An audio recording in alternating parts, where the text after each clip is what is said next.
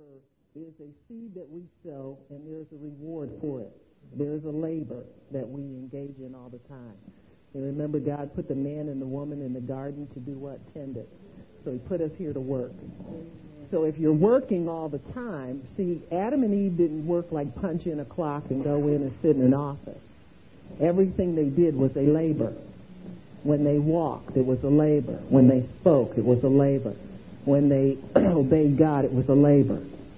So everything, every activity that we do, thinking, speaking, acting on what we speak, is a labor.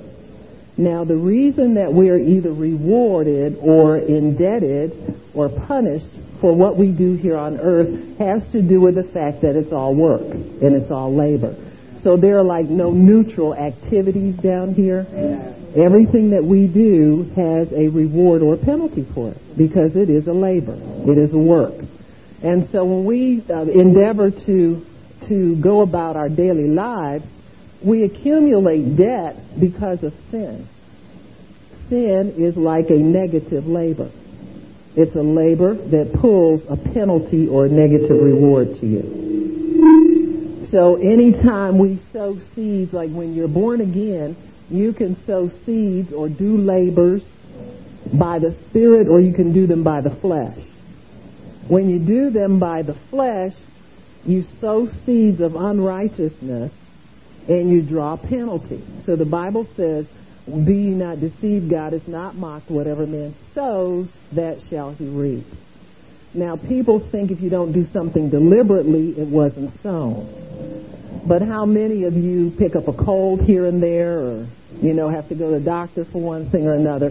So there's some debt being worked somewhere that accumulates after a while. It's cut short, I think, by the fact that the blood of Jesus annihilates sin. So at the same time, you may be sowing some unrighteousness in your life.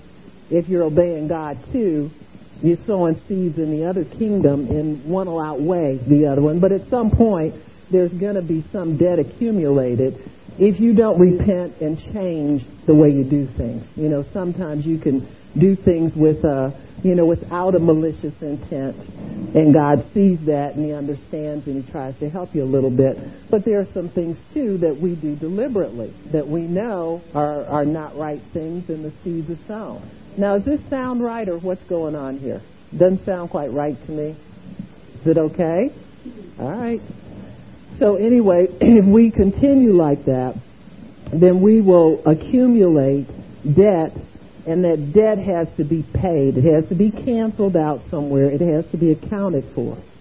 Now, the only thing that can happen is a price must be paid for redemption. The only way out of this debt of the labor of sin that we all enter into, the Bible says all have sinned and fallen short of the glory of God. So the only way out of that debt is through redemption. You can't pay it. You're born with it, you're stuck with it. So you got to wait for a redeemer to come and pull you out. There's no other way. People have tried for years to figure out how to pay their way into heaven, and nobody's made it yet. The Catholics had a system of what they called indulgences, where if you knew the Pope and you had enough money, you could try and pay your way into heaven. Then a man in Germany by the name of Martin Luther picked up his Bible one day, which they were hard to find. He picked up a Bible one day and found out that the Bible says that the just shall live by faith. And he set about trying to find out what this faith was all about that the Bible spoke of, because he realized that there was no way that man could pay his way into redemption. He had to be purchased out of it.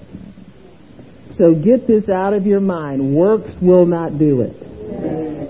No labor that you can do. In fact, the more you work and try to get yourself out of this kind of debt, the more debt you incur. Can you believe that? And you may say, I'm a Christian, I've got good intentions. How many of you were like Catholic, or you know the whole drill? You go in, you do the sacraments, you try not to look too stupid in front of your little friends, and, they put you in junior high school, and then you get the uniforms that you can roll up the waist of it and show your kneecaps. And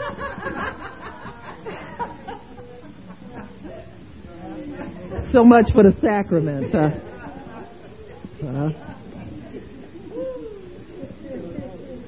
See? So the more you try to pay your way and work your way out of this debt, the more debt you incur, right? Because you were in a school that taught religion all the time, and you got worse.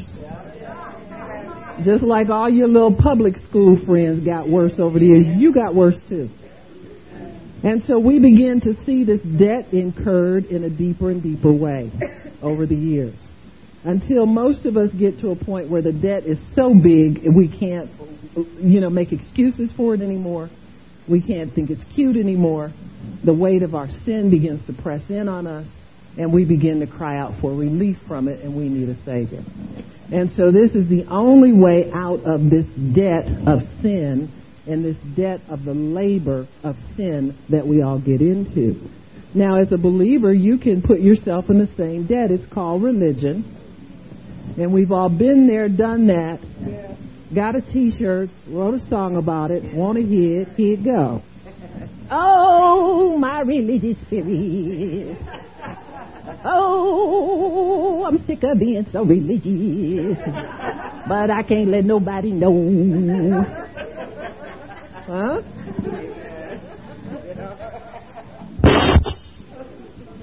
So you go to church every Sunday and you put on your little act and you pretend, and when you get home you have roast preacher for dinner and fried preacher for lunch. Huh? We've all been there and done that. And the debt still accumulates. And then one day you decide that you're going to try these weird people that everybody in your religious church talks about. But somehow those people seem to be free, and they don't seem to be worried like you, and they don't seem to be in your bondage.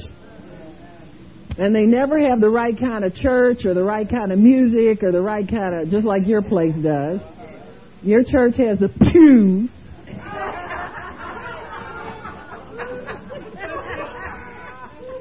Huh?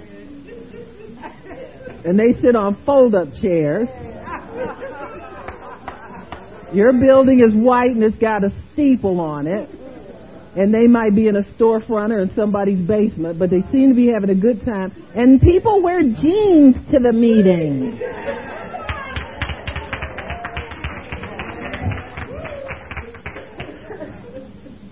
But when you go to one place, you feel heavy and indebted. When you go to the other one, you feel free. So you got to make up your mind where you belong. So this thing of redemption is something that is a process that everybody has to go through to find their way to freedom, liberty, and to a Savior. The only way you can get out of this debt of life and a life of sin is through redemption. Now, the price of redemption is set by the Redeemer. The price of redemption is set by the Creator. All of these things that we talk about where God is concerned, they're already settled. And they're already done. They're already written down. So the only thing that we're doing, is finding out how to fit in and how to live in this new system.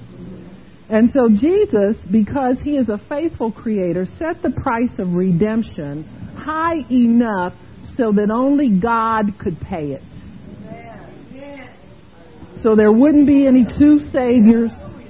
There wouldn't be any two anything. There would be no confusion, because God's not the author of confusion. And God knows how to lead people to Himself. So when we talk about leading people to the Lord, how many of you led to the Lord recently? Huh? You ain't leading them people nowhere. You just happen to be the best possibility God has for helping them with whatever questions they have. But He's already worked on them. He's worked on their hearts. They know what they want. They know what they need. They can tell you better than you can tell them. The only thing God needs is somebody to witness this purchase, that their soul is being purchased out of the grip of hell. So what does it mean to be redeemed? One of the definitions for redeemed means to be the next of kin.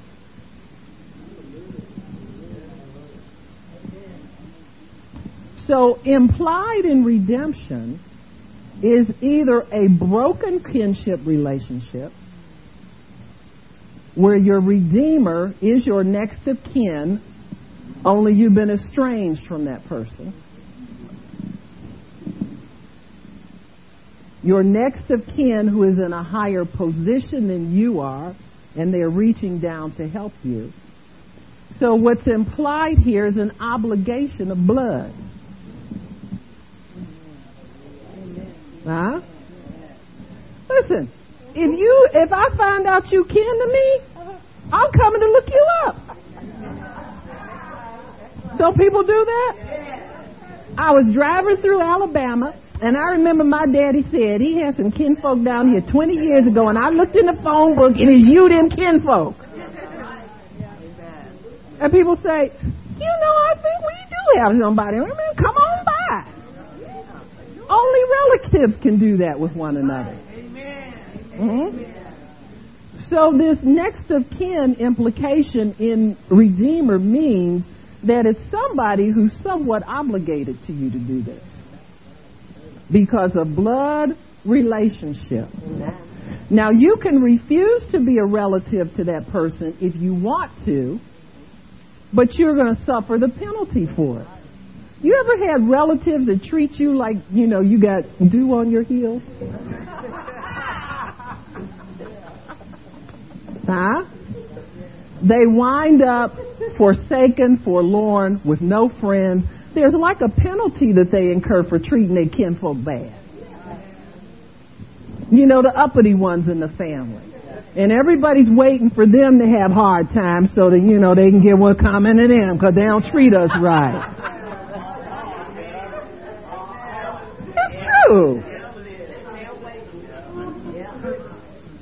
So if the person who is to redeem you is the next of kin, this person is obligated to pay the price of your redemption. And that's God. He created us as His family. And that relationship was broken because of what we did. What the man and the woman did broke that relationship. But God, being what the Bible calls a faithful creator. Now, this is one thing you've got to understand about God. He is a faithful creator. I don't care if you're the worst relative in the family. I don't care if you're the Beverly Hillbillies, Petticoat Junction, who are hee-haw, all rolled into one person. Who is that? David Horton talked about the family on Lampoon Vacation, people living in a trailer park, trailer trash family. I don't care if you're them in the family. Your Redeemer, if He is faithful, He will come and get you and pay the full price for your ransom because He is a faithful creator. When God saw us broken and unable to help ourselves, He already had a plan to come and bring us back to Him. It was already set. It was already in motion.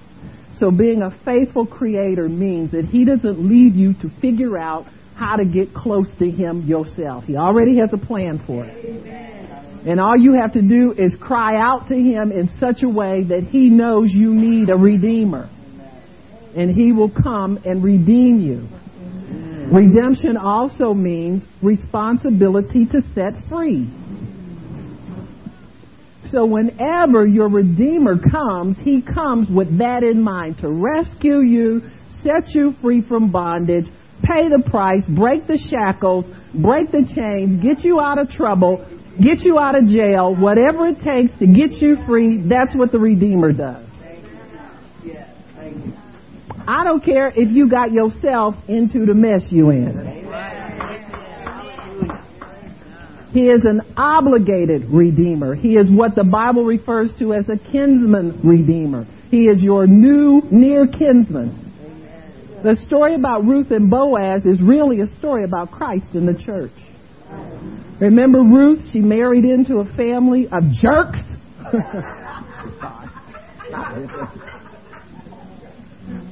But sometimes you feel like that. You know, God, I did the best I can. I married this man in full faith and confidence and, She winds up, all the men in the family die and leave 3 women, Ruth, who is Naomi, who's the mother-in-law, and Ruth, who is a daughter-in-law. And what was the other girl's name? Anybody remember her name? Orpha? Okay. So they left these 3 chicks by themselves. And in order for them to be taken care of, they got to find a man somewhere. I'm real sorry. You know, I know preachers get on women in the church for looking for a man, but hello, it's in the Bible. Where do you think we got it from? We got it from reading the Bible.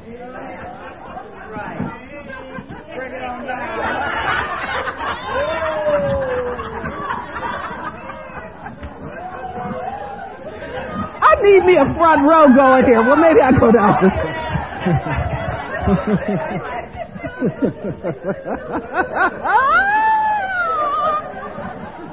Huh? That's right.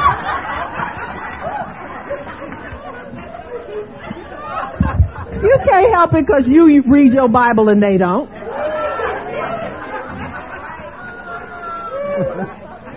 Say a girl's got to do what a girl's got to do.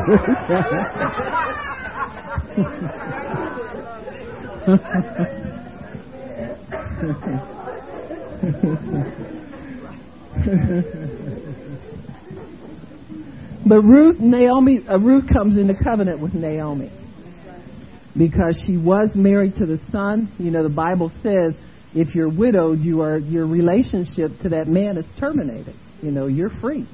Now, she was free to go wherever she wanted to go. But she swore an oath to Naomi because she respected the type of woman she was.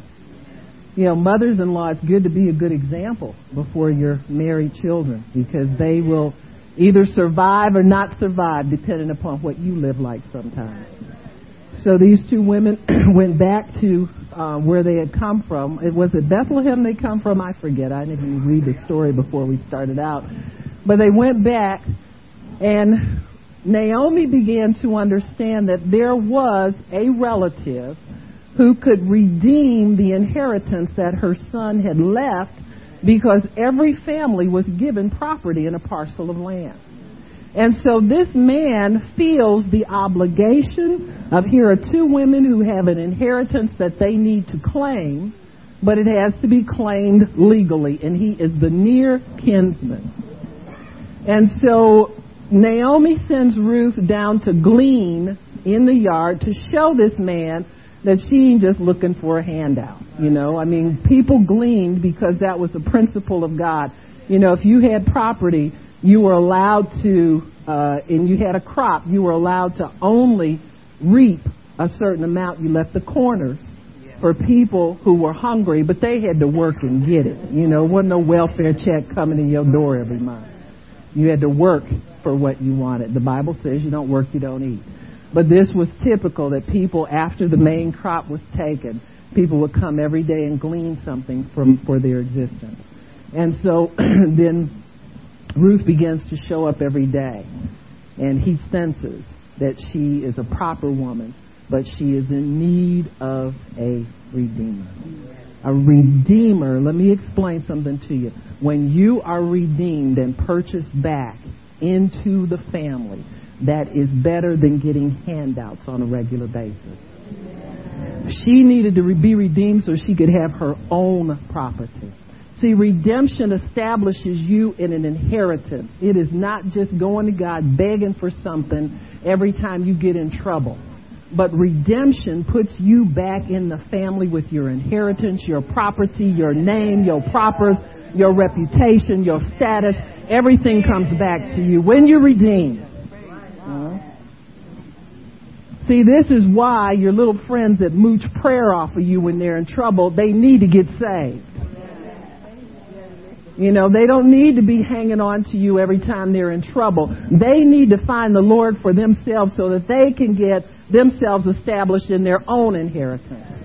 So they can go to God themselves and know they have something coming from God. But they have to be purchased into it. They just can't receive it all the time. They got to receive it the right way. So to be redeemed means to be purchased, to be ransomed. The Redeemer is also the revenger. Oh, yeah. We need some justice and revenge here sometime, folks. You ask those people who lost loved ones to a sniper if they don't want revenge. That is that's why we have penalties in our law, so that people who have been wronged can feel that they have been righted in some way. It takes away the anger. It quells the anger. Whenever people suffer a loss, that loss has to be compensated for and covered. And that's what a Redeemer does. He revenges you of everything that has been stolen to you through your own behavior. Can you imagine? That God would be that good to you to pay you back for stuff you did to yourself, and most of y'all had fun doing it.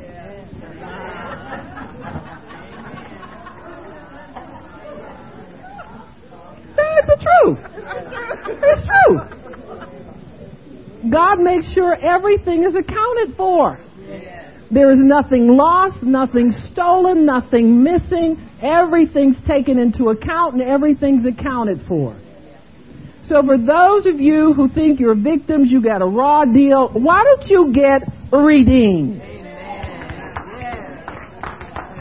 And understand that vengeance has come, and you have been revenged of your adversary. You have had everything that was ever stolen from you is accounted for, and it's waiting for you to claim it by faith. It's waiting for you to walk into your inheritance so that you can have the things that God originally planned for you to have. To redeem somebody means to sever, to preserve, and to release.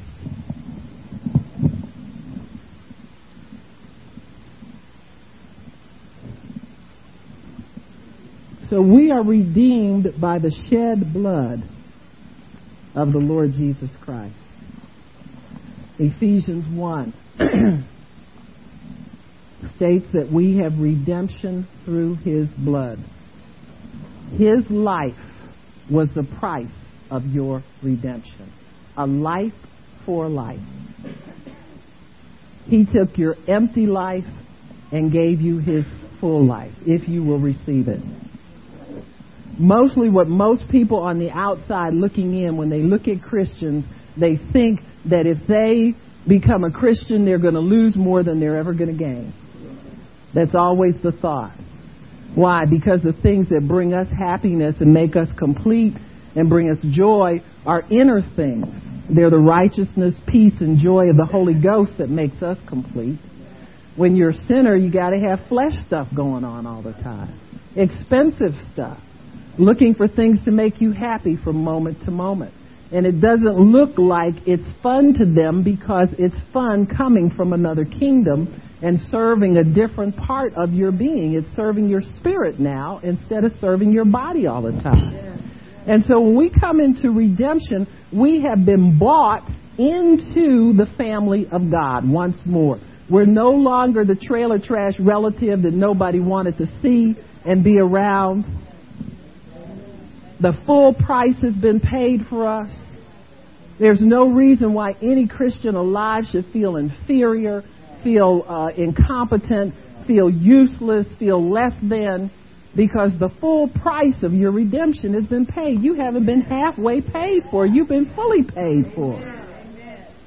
Shed blood is shed blood. Once He spilled it all out, the ransom was dropped for you.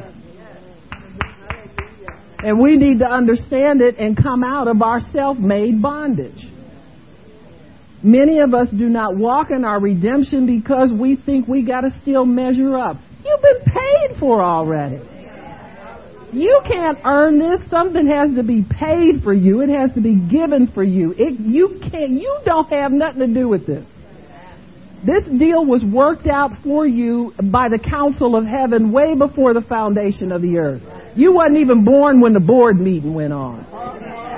And don't ask to see the minutes from the meeting to make sure this is your minutes. Your 66 books is your minutes from the meeting. Huh? You want to make sure it's all there. You don't even know what it entails. So all we can do is learn about it and live it as we go along. So when you understand redemption, you understand that there was a penalty incurred. And that penalty was known in advance. It was known in advance by a faithful Creator that penalty would be incurred.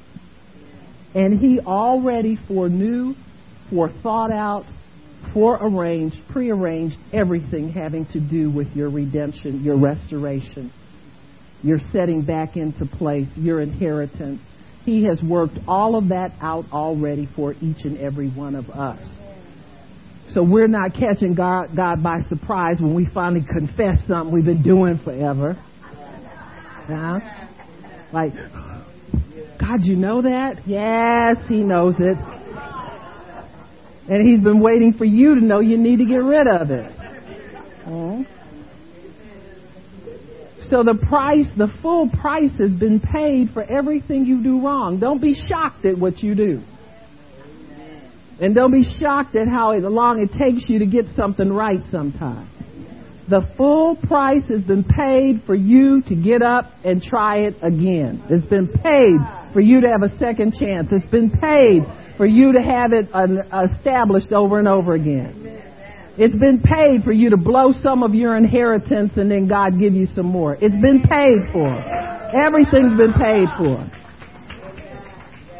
So if God didn't pay a full price for you, there wouldn't be a full ransom for anybody. So the full price has been paid for all of us.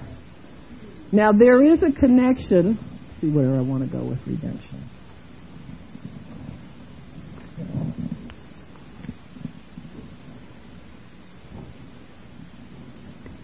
Psalm 107:2 says, "Let the redeemed of the Lord say so, who have been redeemed by His power." Let me turn there.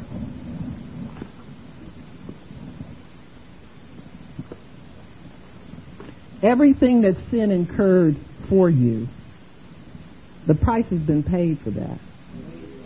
You don't have to try to work anything off. You don't have to try and pay some more. Obedience is all the payment that God requires of us after we know we're redeemed. It says, "Let the redeemed of the Lord say so, who has redeemed from the hand of the enemy." So that's what you've been redeemed out of, being manipulated by the devil, being his pawn, being his slave, being the one that he always uses for degrading things, and then you wake up the next morning and you don't even care to remember what you did the day before. You have been purchased out of that power. He was your enemy masquerading as your friend. So you've been purchased out of the power of deception. Once you get out of the enemy's clutches, there is nothing that he can do to grab onto you again.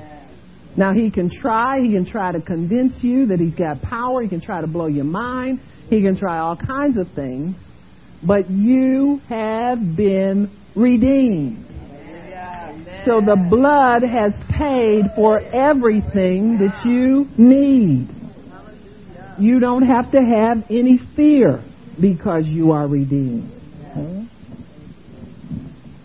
Why? Because your Redeemer is the Lord of hosts.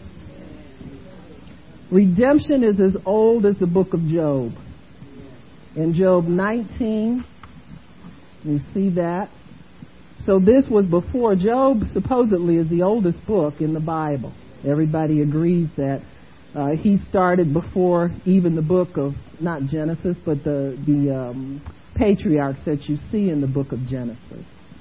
So in the book of Job, let me turn to that.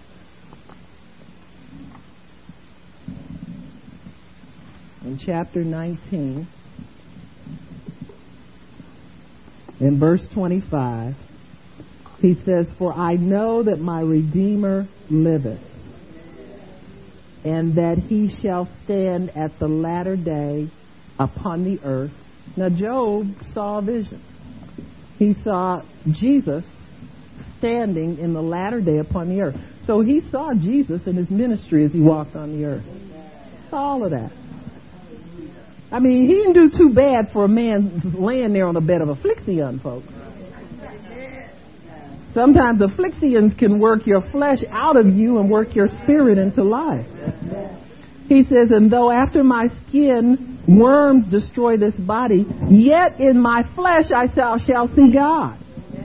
So he saw Jesus resurrected as well. He said, even though worms destroy this body, in my flesh I will see God.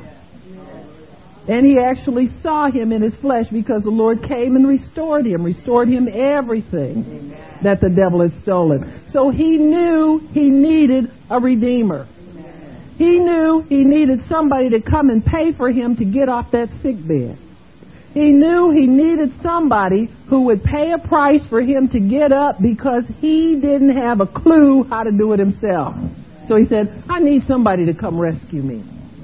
I need somebody to come and buy me out of this mess that I'm in.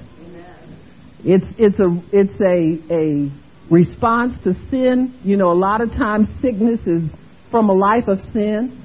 You know, either your sin or somebody else's or the sin of unbelief or whatever it is.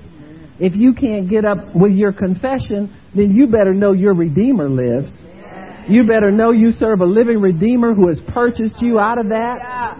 And it's not going to be your confession this time, and it's not going to be your faith, and it's not going to be the elders of the church slinging oil on you, but it's going to be getting in a deeper relationship with your Redeemer. Because if you know he lives, you better get in touch with him because you need him real bad. And see, a lot of times we live a step and formula Christianity. You know, when we need something, we grab a scripture instead of grabbing him. Like that scripture ain't really Jesus. Do you understand what I'm saying? You can live a detached kind of relationship with God just quoting words. But if you understand that when your soul is vexed or when you don't know how to get out of a situation as quickly as you'd like to, you better know that somebody around has enough price that they can pay to get you out of it. And if you're living in the new covenant, you need to know every day that that price has already been paid for you and your inheritance is freely given to you. In Jeremiah 50:34, you'll see that the Redeemer is the Lord of armies. So your Redeemer, number one, is a near kinsman to you. He's obligated to you. So this Redeemer has to do something for you. And he's not dependent on your good behavior and your beautiful teeth and your wonderful smile and you know how to cook good. He ain't looking at your fried chicken. But he's obligated to you by blood, by his shed blood and by the blood that you belong to his family. So in Jeremiah 50:34, it says, the Redeemer is strong. The Lord of hosts is his name. So he can revenge you because he is the Lord of all armies. He makes every war, any war that goes on, he's in charge of it. He puts together any army that you may need to fight any battle that you may need to win. Amen. All you got to do is stand faithful to the Redeemer, stand in faith and stand on the word. Keep declaring your victory. Keep standing strong. Don't give up. And you know your Redeemer liveth, and he will come for you. Says he shall thoroughly plead their cause. He's a Lord who is the Lord of a war of words. So these armies are word armies. All he has to do is say the word and the devil runs, or the devil drops dead, or he gets confused and fights himself. This is a different kind of warrior. He don't have to hurt nobody. He don't have to raise his hand. He don't have to get his clothes dirty. All he has to do is plead your cause, which he has done. Before the throne of grace, Jesus has already advocated for you. What did he tell Peter? He said, Satan desires to sift you like wheat. He said, but I've already prayed for you. So the prayers that need to be prayed for you are already done. All you need to do is keep your confession straight. Because he's the high priest over your confession. So that's how you win or lose every battle you get into, by what you say about your Redeemer.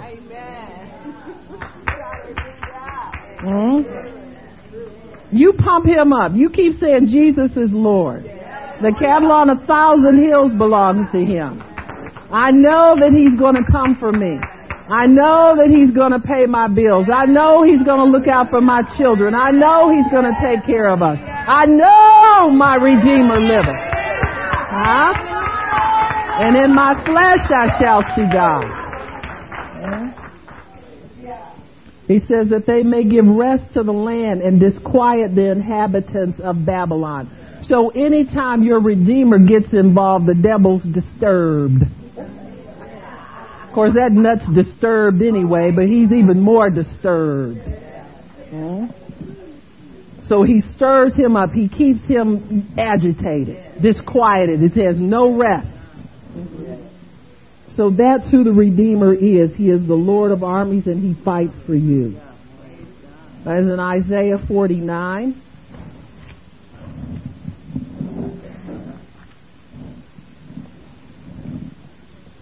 In verse 7, thus saith the Lord, the Redeemer of Israel, and his Holy One. Your Redeemer is holy.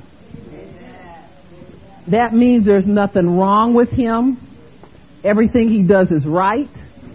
Everything he does is just. Everything he does is fair. Everything he does is by the book, but to your favor. He's a merciful Redeemer. He has mercy on people who are weak. He has mercy on us. David said he knows our frame. He knows we're just dust. He knows all of that about you. And he still wants to elevate you. He wants to crown you with mercy and loving kindness. He wants to establish you and settle you in the things that will make your life better. He wants you to have an easy life. He's tired of you struggling. He's tired of you having a hard time. He's tired of you barely making ends meet, or don't even make them wave at each other.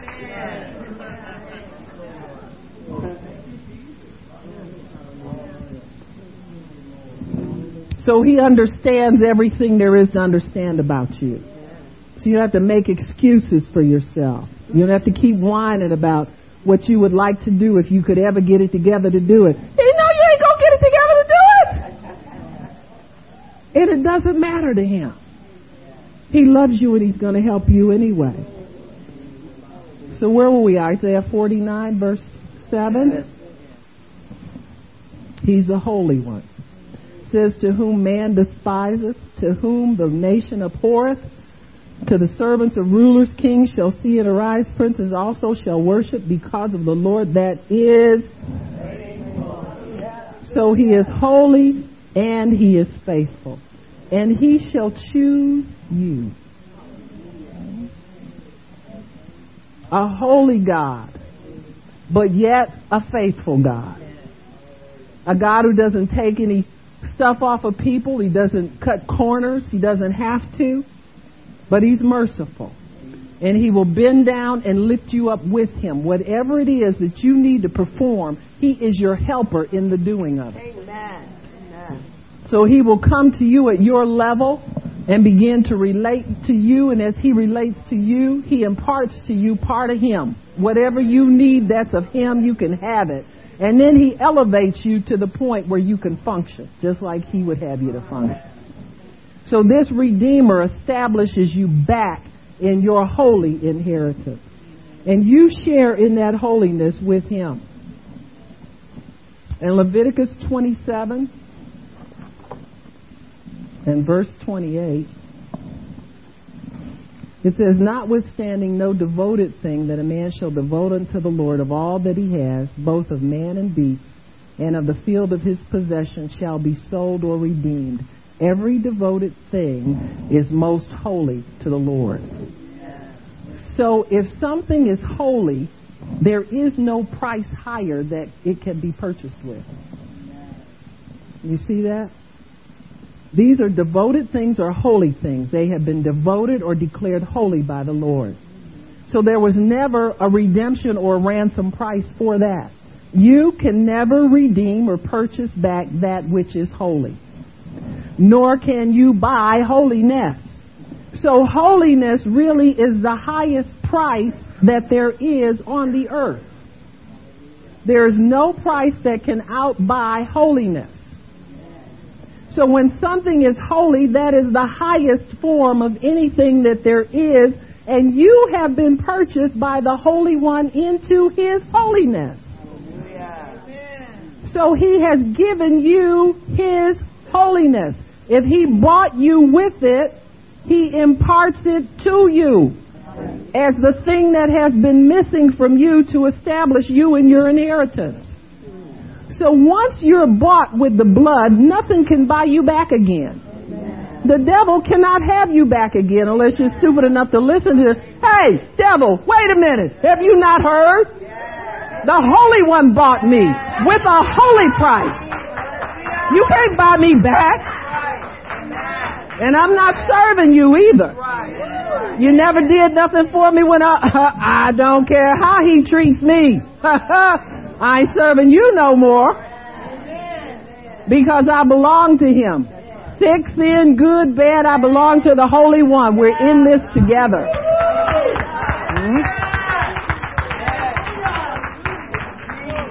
After the highest price has been paid, folks, nobody can buy you back.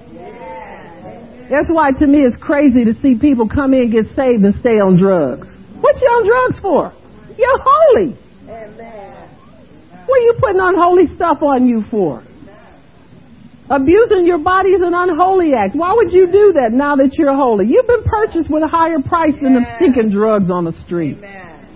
Know who you are. Know what He's done for you. Know that the highest price has already been paid for. The devil has no power over you. You sit up and listen to him talk, he'll convince you that you shot people somewhere. He will. You've been purchased with the highest price that could ever be paid for anything, anybody, anywhere. And that is the sinless blood of God paid for you. You tell the devil to put that in his pipe and smoke it. When he comes trying to dangle some stuff in your face like, you come with me, you gonna do this. Shut up, devil. You don't even know what living is. I'm living large. I got myself I'm a redeemed person. I've been redeemed by the Holy One. I've been purchased into holiness. Yes, I know what my frame used to do, but that person don't live here no more. You will not find her cooperative. So you have been purchased with the highest price. So the devil cannot buy you back. He has many people deceived into thinking they can't get off drugs, and God has already purchased you out of the power of drugs. Makes you think you can't live without fornicating and running around and trying to be cute in front of people. Face it once and for all, you ain't cute. God's going to have to find somebody for you and convince them that you're cute.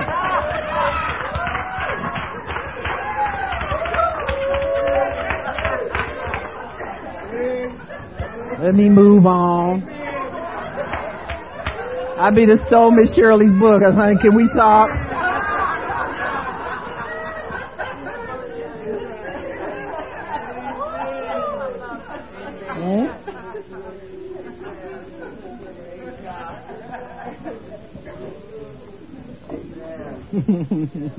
God is going to have to make them see something in you that is yet unseen. Going to have to do a miracle just to find somebody to marry you. Go somewhere and sit down and pray. In Isaiah 62.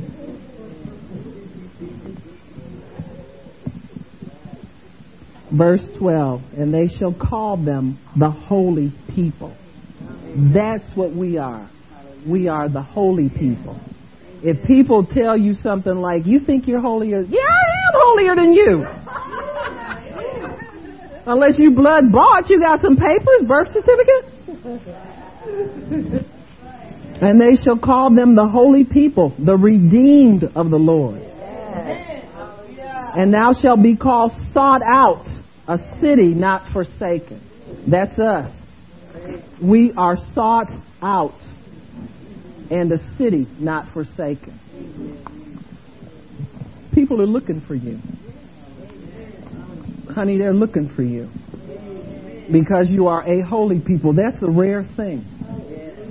You look on the television and see what's on there, honey, it's a rare thing to be a holy person. So we are sought out by people who know that they need to find God. Psalm 49:8 tells us that redemption of the soul is precious. So when a soul comes into heaven, that is a precious thing. The Bible talks about angels rejoicing over one sinner who repents. Well, if you repent, then that means that you have had a change in your soul. You have changed your mind about who you are and you want to be somebody else. So it says, for the redemption of their soul is precious and it ceases forever. It says, no person can by any means redeem his brother. There's that kinship again. Nor give to God a ransom for him.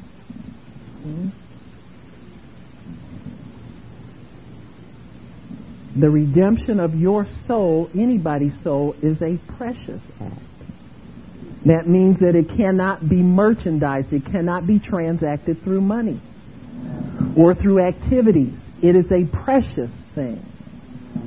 Precious means that the price is set too high for a human being to be able to pay. So it has to be done a life for life. 2 Samuel verse 4. This is a prayer of David. Now, a lot of people like to criticize David, but I like David. The sweet psalmist of Israel. And he had a lot to say through his years of relationship with God. You know, not many of us could stand our relationship with God scrutinized and everybody read about it all the time. That, you got to give him credit for living through that much. And some people didn't even get an honorable mention in the Bible. It says here in 2 Samuel 4, I think it's verse 9 that I want. And David answered Rahab and Baanah his brother, the sons of Rimmon and the Beerothite, and says, as the Lord liveth, who hath redeemed my soul out of all adversity. You know, we were talking about the things that pertain to our peace. And we talked about how you need peace of mind, where your soul has been redeemed out of all adversity. So when you apply the blood to your thought life, say you know you're thinking thoughts that torment you and you know you shouldn't do it, you need to repent and tell God, I'm sorry for going on and on like this, or worrying, or being in fear, or whatever.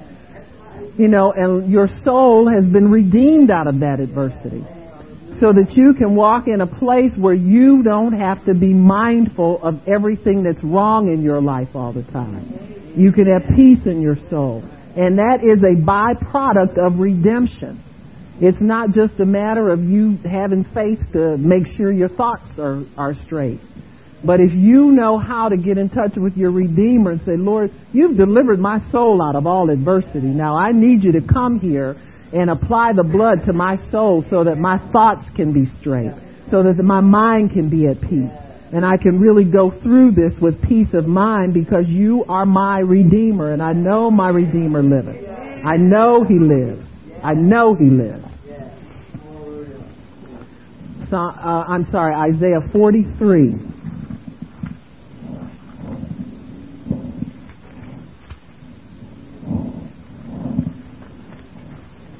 When you're enslaved, it puts fear on you. Slaves are never sure about themselves, never certain, never sure what God wants for you. You don't want to go to God. That's why a lot of times when you ask people, that aren't saved, they want you to pray or, yeah, you pray for me. Bye.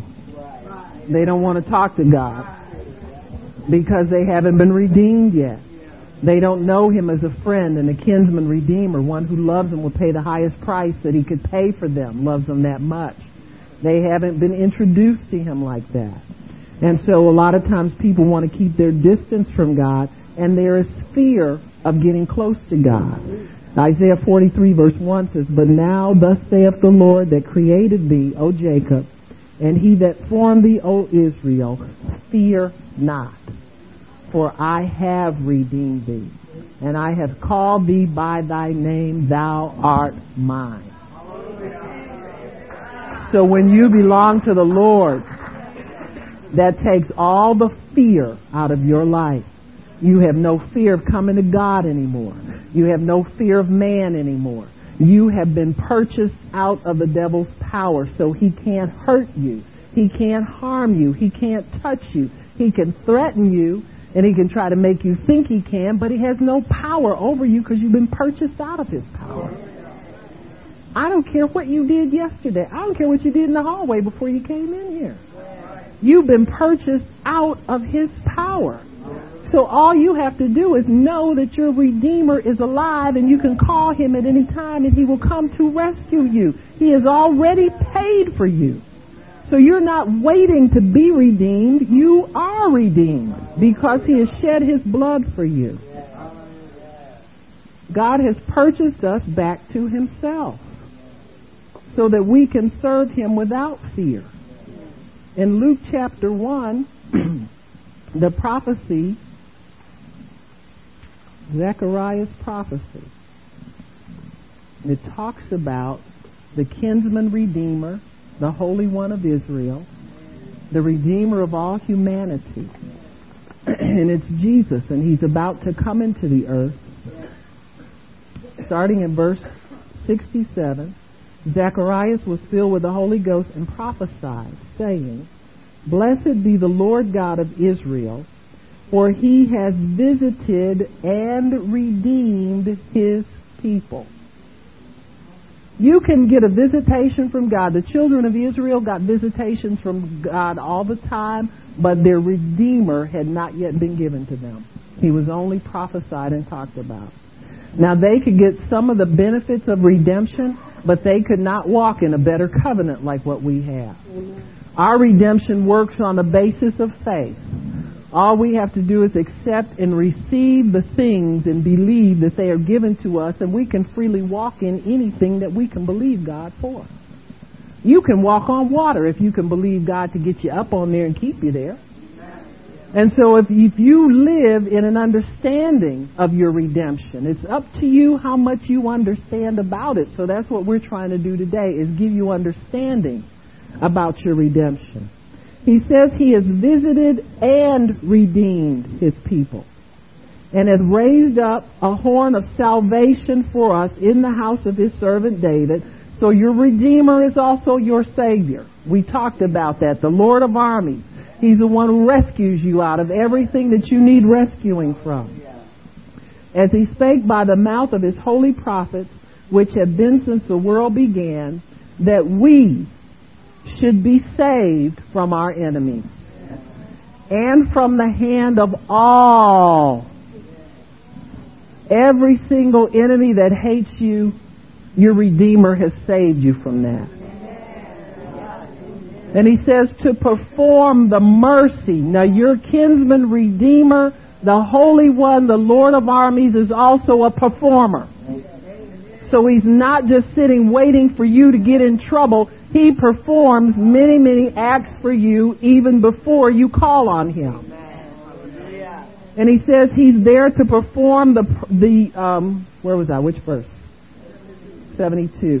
To perform the mercy promised to our fathers. So when he comes, he does merciful things on your behalf. And these things have already been promised to you. So he's coming to perform promises of redemption, of restoration, rescuing you from the enemy, pulling you out of trouble, breaking shackles and bondages off of you. He is here to help you to be free from everything that hinders you from having a life he wants you to have. And he says, and to remember, he remembers his holy covenant. You run out of ideas? Check in. You don't have to think of anything that you need. He already knows what you have need of before you ask him. So he's remembering his covenant to you. So when you're in trouble, he initiates your rescue. He puts it on your mind to even call him. Most of us, when we get in trouble, we're trying to hope we get out before God finds out we in it.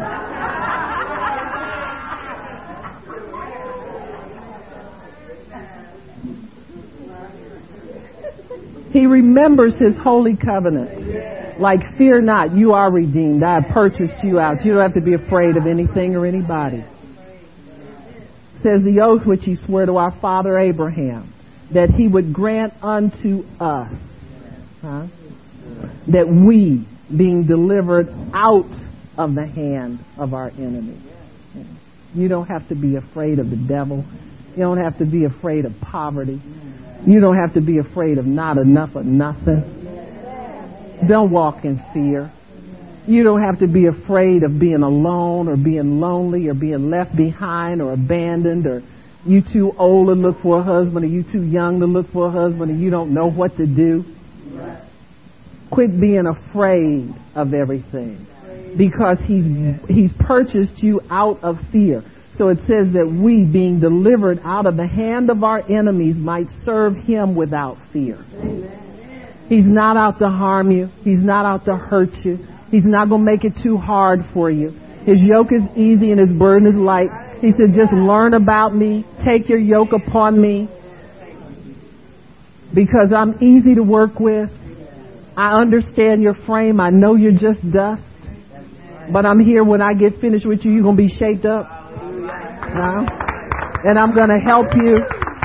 I'm going to meet you right where you are. You don't have to worry about impressing me and coming up to a certain level before I'll have anything to do with you. I've already paid the highest price I could for you. While you were the most worthless, I paid the most for you. Now that you're worthwhile, what lengths do you think he might go to help you? Now that you are the Holy One, just like he is, you're part of the holy people. And he says that we would serve him without fear, in holiness and righteousness before him all the days of our life. And thou, child, shalt be called the prophet of the highest. He's talking to his son, John the Baptist. For thou shalt go before the face of the Lord to prepare his ways, to give knowledge of salvation unto his people by the remission of their sins. So the Redeemer has purchased you out of the power of sin and sent your sin away. Hallelujah. You ever have anybody do something for you and remind you every day what they did? It sucks. You don't even want to be a part of anything like that. But the Redeemer has purchased you out of your sins. And when you talk about him, you say, what's he talking about? He sent him away from you. He don't want you bringing that up all the time. He doesn't even remember it. He doesn't remember your bad. He doesn't remember your stinky. He doesn't remember your drugs you did. He doesn't remember when you made fun of Christians and cursed at them people that, worship funny and all that. He don't remember any of that. And he wouldn't bring it up, because he's holy. Holy people don't bring up your junk.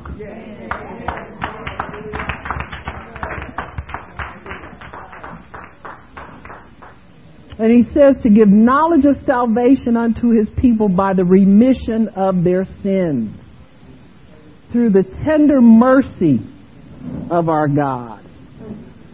Just remember the tender mercy of your God. Don't ever ask God to overlook your sin. Ask him to look upon it and cleanse you of it. Confess it to him and tell him you want rid of it. Because he's a near kinsman. Jesus walked around in a human body, and that made him a near kinsman. When he was merely God and the Son of God, he wasn't as close to you as he is after he took on human form. But he is a near kinsman. And he knows what it means to have pressures and problems and live on the earth and have to deal with people and have to deal with stuff. He understands it. And he has provided the remedy for it. And he says that through the tender mercy of our God, whereby the day spring, that's Jesus, from on high has visited us. So he's the kinsman redeemer, and he's the day spring from on high. He's got more light, more revelation, more understanding in him than anybody. You know, the day spring and day star are the same thing. The day star is also called the bright and morning star. And it is brighter than the sun. And you can look in the sky sometimes and you can see a day star in heaven. There's a star that shines, and it shines brighter than the sun. Well, that light is the life of men. That light there, the heavens declare the glory of God. That day star says that Jesus, your Redeemer, know that your Redeemer liveth. If you do nothing but look up at the sky and see a day star, you need to be reminded that the kinsman Redeemer, the one who came for you and knew you were in trouble and wanted to set you on high with him in your own inheritance, not begging for what you want or barely feeling like you merit anything or feeling like you've asked God too many times and you don't want to go to him again and he's done too much for you and you want to do it on your own or go get your own little confession together and then come back and try to impress him with it. He's not that kind of God. But he's a near kinsman. He understands you. He loves you and he knows you. And he has visited us. And he lives in us now. And he gives light to us that sit in darkness and in the shadow of death. You got problems? The day spring is waiting to give you enlightenment. You're sitting there worried about what's going to happen to you. The day star is here to tell you that you are redeemed, to fear not, but you've been purchased back. You don't have to fear coming to him. You don't have to fear that he's going to require too much of you in order to get your needs met. You don't have to fear any of those things because he is a near kinsman. He understands you. He's a relative. He's somebody who's close to you, and he knows what you need. He knows everything that you need. If you need healing, he knows you need that. If you need healing in your body, the kinsman redeemer, the Bible says that he has been touched with the feelings of our weaknesses and that himself took our sicknesses. Himself bore our diseases and our sorrows. And Jesus wants to do it, done it. He wants to did it yesterday. Now I want to share just one more scripture with you. I know I've been at this for a while, but I'm going to share you one more thing so you can understand how Jesus feels about illness. Because I think sometimes we suffer with it way too long because we don't understand how Jesus sees these things. In Matthew 12 and verse 9, it says, when he was departed thence, he went into their synagogue, and behold, there was a man that had his hand withered. And they asked him, saying, is it lawful to heal on the Sabbath day, that they might accuse him? As religious people, no compassion, no love, no consideration, no care, no concern. They just got a bunch of rules and regulations they want you to follow, to no end. The end of their rules is always something stupid. You just get checked off because you obeyed a rule. There's no help for anybody in religion. There's no mercy in religion. There's just a bunch of rules to follow so you can feel like you're impressing people who don't follow those rules, but you're not impressing God. And so they asked him, is it lawful to heal on the Sabbath? And he said to them, what man shall there be among you that shall have one sheep, and if it fall into a pit on the Sabbath day, will he not lay hold on it and lift it up? So which one of you that has a sheep and it falls into a pit, will you not go and retrieve it that day? Jesus sees your sickness as an emergency that he wants to get up and get you out of it now. It's the same thing as if you had one of your animals that you cared for sliding down in the mud pit in quicksand. You got to go out and get him right now. You don't want to wait and see if it's a Sabbath day or not. This can't wait till Monday. This can't wait till the day after tomorrow. This is something that needs attention now. And that's just how Jesus felt about this man's withered hand. He didn't care how long it's been withered. He wants it done today. He says, which one of you will not lay hold on and lift it off? In other words, hard-hearted Pharisees, you don't care nothing about a human being, but you'll take an animal because if you don't pull it out, you're going to have to pay for another one. Right. He says, how much more then is this man better than a sheep? Right. Amen. So he knows that if we're sick, we want to be relieved now. Yeah. Nobody who's sick and suffering wants to wait for their healing. They want relief now, and Jesus understands that. Why? Because he's a redeemer. He's a holy one. He's a near kinsman. He's walked in a flesh body. He knows what it feels like. And he knows you want out of your misery now. There's another example in Luke 14.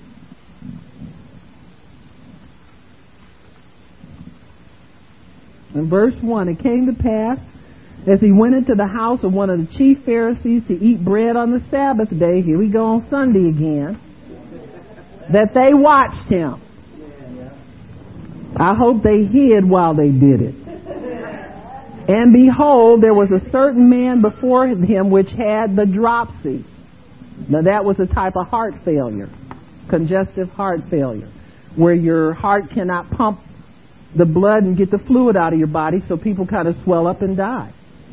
And it says, and Jesus answering spake unto the lawyers and Pharisees, saying, is it lawful to heal on the Sabbath day? And they held their peace, and he took them and healed them and let him go. And he said to them again, which one of you, having an ass or an ox fallen into a pit? He sees sick people as fallen into pit and needing to be pulled out immediately. Not next year, not next week, and not when Blue Cross says you can have a doctor's appointment. He sees you needing to be pulled out immediately. In Luke 13, verse 11, here he was in the Sabbath again. Da, da, da, da, da. He was supposed to be there. He had to fulfill the role of the priesthood as well. He had to end the natural priesthood. You notice he started his ministry legally. He didn't start as a priest till he was 30 years old. That was the law of the synagogue. You could only be a priest starting at age 30. So he ends the natural priesthood that belongs to the Levites and that whole system. That's why it's not lawful for the Jews to make sacrifices anymore. That whole system was done away with because the last high priest on the earth gave up his body and he died. And he took that priesthood with him, and now he has an eternal priesthood in the heavens. And so it says in verse 10, he was teaching in one of the synagogues on the Sabbath, and behold, there was a woman which had a spirit of infirmity 18 years. Now he considers the first day you're sick an emergency. He said it's just like if your ox or your ass fell into the mud and you want to pull him out that same day. You don't wait 18 years to go and rescue your animal out of the mud. Huh? That's why when He redeemed us, He told us, if we can believe, we can have it. He says, you don't have to keep asking me for the same things I've given you. I've given them to you already. I told you redeemed from the curse, which means you can be healed at any time. Just grab onto it and believe it, and you can have it. And He says, there was a woman with a spirit of infirmity 18 years and was bowed over and could in no wise lift herself up. She was living beneath the place He wanted her to live. Just like the man with the withered hand couldn't do anything. He was living beneath the place of where God wanted him to live. And Jesus saw her and called her to Him and said unto her, Woman, thou art loosed from thine infirmity. Been there too long, honey. You finally got to the synagogue when I was here. You have a divine appointment today to be healed. Anybody who's here today has a divine appointment with God to be healed.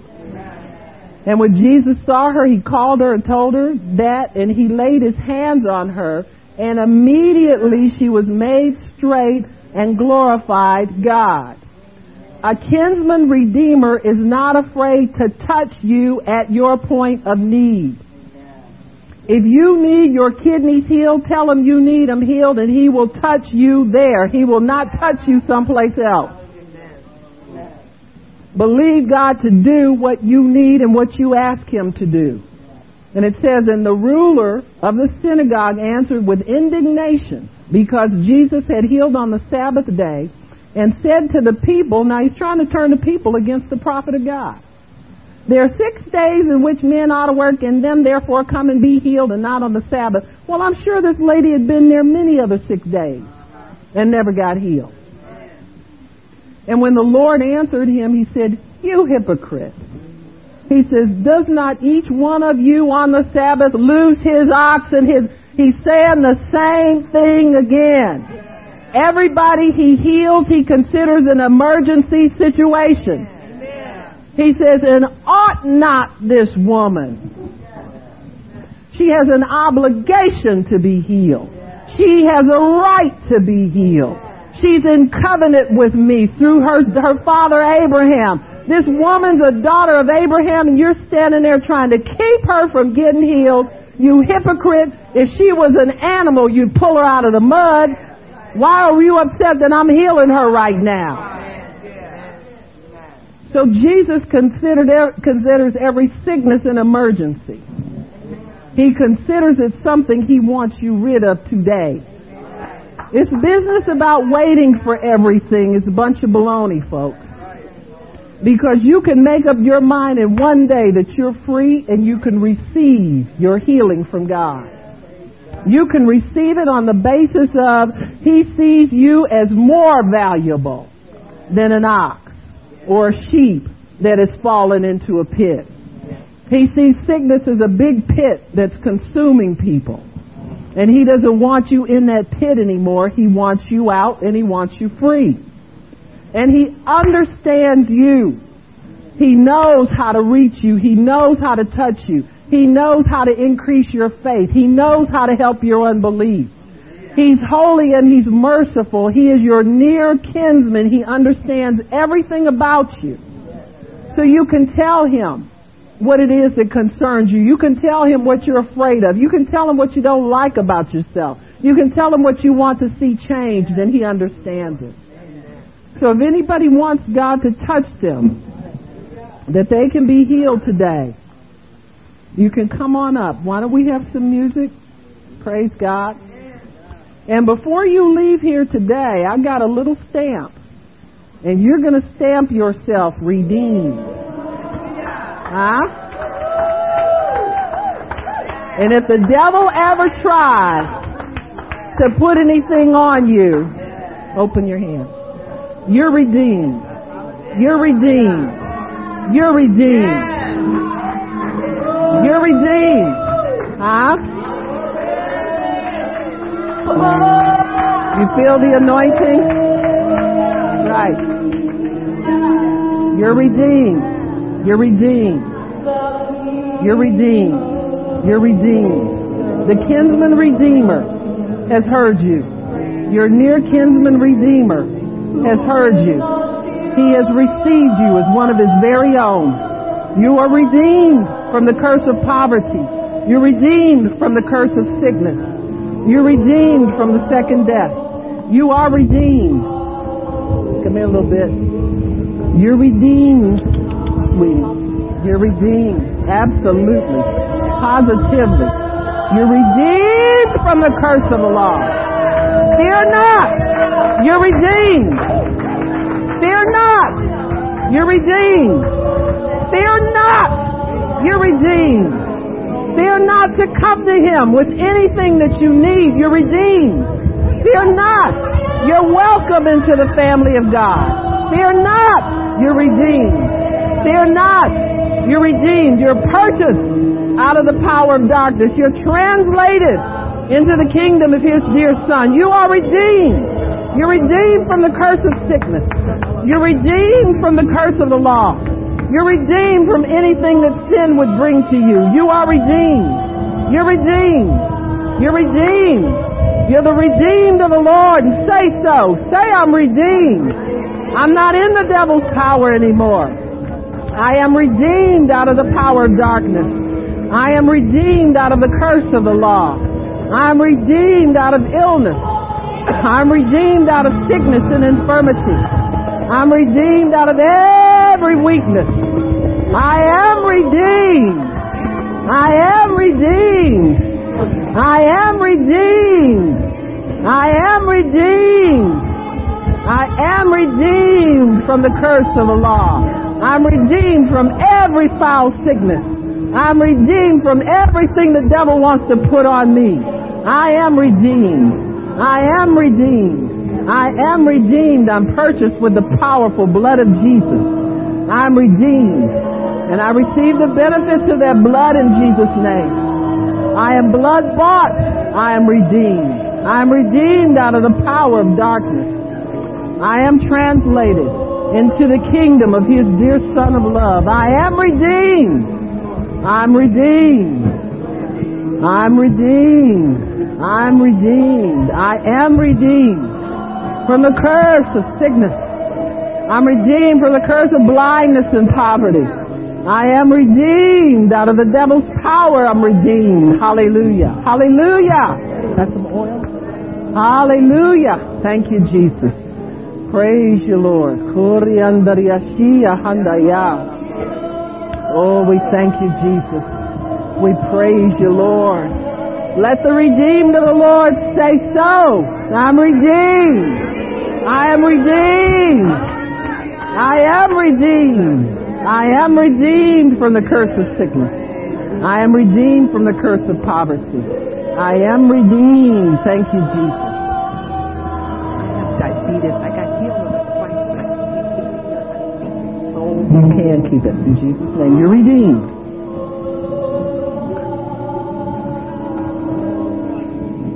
My love you. Satan, I break your power. She's redeemed. Let her go in Jesus' name.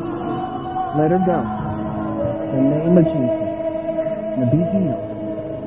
Because you're redeemed. In Jesus' name. Settle down. She's redeemed. You let her go. Let her go. In Jesus' name. She is redeemed. Thank you, Lord.